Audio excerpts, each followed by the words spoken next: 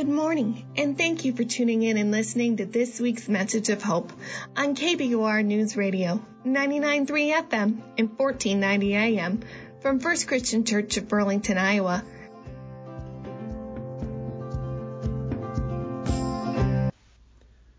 Our scripture reading on this Easter Sunday morning is from the Gospel according to Luke, chapter 24, verses 1 to 12. But on the first day of the week at early dawn, they came to the tomb, taking the spices that they had prepared. They found the stone rolled away from the tomb, but when they went in, they did not find the body. While they were perplexed about this, suddenly 2 men in dazzling clothes stood beside them. The women were terrified and bowed their faces to the ground, but the men said to them, "Why do you look for the living among the dead? He is not here, but has risen. Remember how he told you while he was still in Galilee that the Son of Man must be handed over to sinners and be crucified, and on the 3rd day rise again." Then they remembered his words, and returning from the tomb, they told this to all the 11 and to all the rest. Now it was Mary Magdalene, Joanna, Mary the mother of James, and the other women with them who told this to the apostles. But these words seemed to them an idle tale, and they did not believe them. But Peter got up and ran to the tomb. Stooping and looking in, he saw the linen cloths by themselves. Then he went home, amazed at what had happened. I drive by Perkins Park all the time. I go there whenever I need a different way to go home, and I'm tired of driving by the same roads and houses and streets every single day. I go by there when I'm on the way to pick up our daughter from school. I literally run by there lots of times when I'm out for a run. And I drive by there when I'm out to see our people from the church. And so though I'm so very glad that spring has finally come and has hopefully decided to come and stay, I was thinking this past week about some of the great days that we enjoyed together this past winter. And in going through some old pictures on my phone, I found a whole bunch of photos and videos of days when we took our kids sledding there at Perkins Park.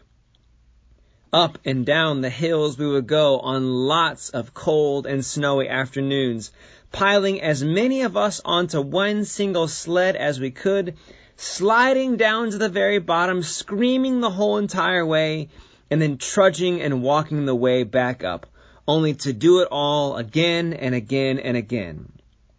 Up and down we would go until we could not feel our fingers and toes, and it was time to go home. And as I was thinking about sledding over at Perkins Park here in town, I got to thinking about how many people in our community and in the lives around us have been sledding on those hills over the years. It is a yearly ritual of passage here in Burlington, Iowa. Right now, we know that the hills are lovely and green this time of year, but they're rather lonely if you drive by, because no one is there. No young kids are screaming as they go sledding down, as they go flying down the hill. No one is having their fair share enjoying eating freshly fallen snow. No middle-aged dad is trying to pretend that he's still 13 years old and belly flopping down the hill on the top of a sled. The hills will have their day again, but right now, they're rather quiet. But if they could speak, I would guess they would tell stories of generations of people coming there in the winter. Moms and dads, whose moms and dads and their moms and dads used to sled on top of those hills when they were kids. Generation upon generation of people who have gone to that park, even people who proclaim to only be spring and summertime people and hate the winter, they say, will swallow their pride to go sledding and feel like a kid again.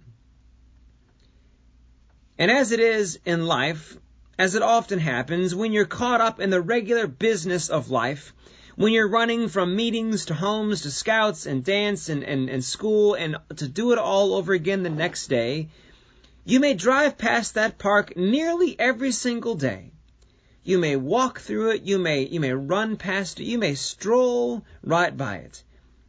But in the midst of all that life has, you may never stop to think about who has been there before you, what has taken place on those hills. It's only when we stop and reflect and look back do we remember. Only then do we stop and remember. You see, it must have been like that for the women who came to the tomb early on that first Easter morning. By this point in the week, they have been through so much. They were there with Jesus last Sunday when he came riding into Jerusalem on the back of the donkey, with everyone shouting and singing, praising God, because though Jesus has spent his days all up in the small towns and those out-of-the-way places, now today he has come to make a big splash in the big city. It was great, and people were filled with expectation and hope. But in this, we've heard in these past few days that things did not go as they planned.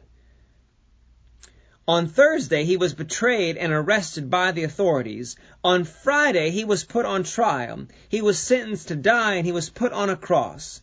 That same crowd that was so excited for him to come, who was singing and shouting Hosanna and Hallelujah, yelled for him to be crucified. And just as fast as the crowd grew and multiplied and loved him, that is how fast they ran away. And so the women who had been in the tomb had been through a lot. It was quite the week for them. But now we've heard the story. Those same women came to the tomb early in the morning, and in the way that the gospel writer Luke tells the story, not only is there one angel to greet them, but two. And these two angels proclaim, "He is not here. He is risen. Why do you look for the living among the dead?" And then the angels say, "Don't you remember? Don't you remember all the things that he told you while he was teaching and preaching and healing everyone? Don't you remember how he said that he must be handed over to sinners, crucified, only to rise again on the third day? Don't you remember," the angels say, "all those times when he said this was going to happen, when he was so faithful to the calling that God had upon his life, that even when he was killed, he would be raised? Haven't you heard? Don't you remember?" the angels say. It's like those times that you tell your kids they need to brush their teeth and get their shoes on before getting in the car and heading to the store. You tell them once, you tell them twice, you tell them 500 times that it is time to get ready to go. The train is leaving the station whether you are on it or not. And when the final ultimatum is given that you are leaving the house, your children that you have given birth to and life and food and shelter and everything turn to you and they're like, "Mom, Dad, why didn't you just say something?" And so you're like, "Who are you? Where have you been? Don't you remember all the times that I asked and all the things that I have said?" It is like that for the angels speaking to the women. Don't you remember? Where have you been? Didn't you know that Jesus said this was going to be the case? They're not the only ones to forget, of course. Because as soon as they run to tell Peter all they had seen and heard, he forgets too. He's convinced that what these women are saying to him is a bunch of total garbage until he goes and sees the tomb himself, and only then does he remember. He too had been with Jesus since the very beginning, but he needed someone to remind him, to say, "Snap out of it and remember." Sometimes that happens. Sometimes after only that we stop, do we remember how far we have come? Do we notice where God has been moving in our life, not just here and now, but in the generations who came before us. Only then do we stop to remember who Jesus is and what he said and done. You may have heard me mention before, if you've been to worship, that I love to take pictures out of the windows of airplanes. I mean, I'm not very exciting. I mostly stick around here in Des Moines County. And so when I do get to go someplace, even if it's just to go to a meeting, it's always an adventure.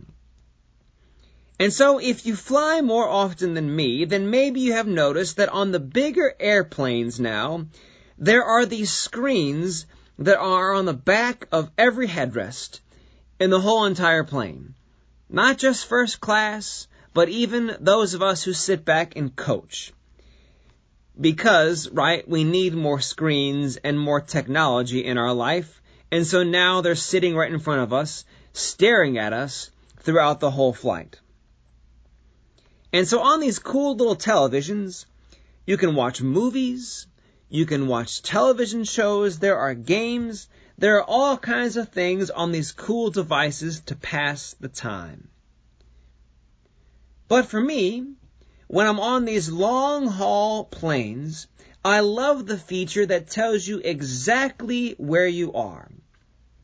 For there's this tiny little feature that gives you this little map that tells you exactly how far you have been flying, what is taking place exactly outside of the airplane window at that very moment, how fast you are going, how far you have to go, and how high up in the air you are.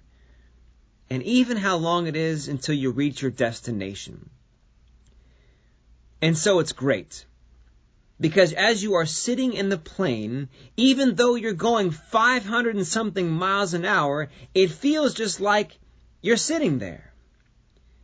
But when you watch yourself on the little screen, you can see how far you've come. Crossing mountains, rivers, cities, valleys, you can see your exact path and the trail where the plane has been taking you. Because even though you're just sitting there and you're in the midst of that flight, you may not notice where you have been, and you may not remember what is going on around you. How often is it like that in our lives of faith? How often do we get so busy that we don't take the time to notice all that God is doing in our midst? How often do we get stuck in a rut and we feel like we're stuck doing the same things over and over and nothing new is happening? And even how many times does it feel like God is missing and God is not moving? Like we're stuck on Good Friday and all we see is wreckage and shards and brokenness all around us. For when you're in the middle of life going 500 miles per hour, it is hard to stop and notice. It is hard to stop and notice where God has been, where Christ has shown up to love us and bless us and redeem us. You see, this is the good news of Easter, that in the risen Christ there is no wreckage, no brokenness, no hurt that God can't redeem.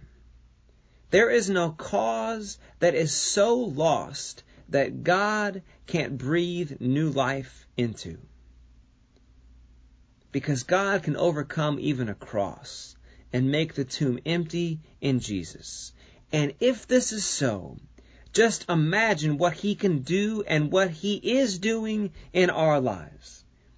Don't we remember all those times when we felt like we were walking alone, but looking back upon the path, it turns out that God was carrying us the whole way? Don't we remember how Jesus loved everyone around him and made room for those who did not fit in? How Jesus loves and shapes us into the kind of people that God needs us to be? Don't we remember? Have we forgotten where God has been in our life? Not just now, but in the generations that came before us. Sometimes we don't. Sometimes we are too busy and tired and stressed, focused and anxious to notice. But here today, the angels come to the women, and the angels speak to us. They say he is not here. Christ is risen, and the tomb is empty, and he is here for us and in our midst today. Thanks be to God. Amen.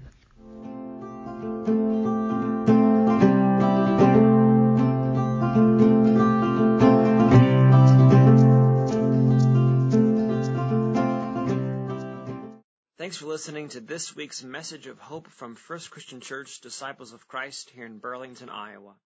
We are located at 1221 Park Avenue on the south side of town, in between the airport and Dankwart Park. If you're looking for a church home or looking to find a relationship with Jesus Christ for the first time, we hope that you will join us for worship this Sunday morning. We have 2 services every week. Our traditional service is at 8:45 a.m. and features old-time favorite hymns and a wonderful anthem by our chancel choir. Our contemporary service is at 10:45 and features our amazing band and music that you hear from today's Christian radio. Both services offer a hope-filled and challenging message for today, activities for youth and children of all ages, and open communion for all who believe in Christ. There is no better way than to begin your week with worship, so I hope you will join us. You can find out more information by going to our website at www.burlingtondoc.org, and you can like us on Facebook and follow us on Instagram and Twitter at BurlingtonDOC. We hope you have a great week and share the love of God with someone today.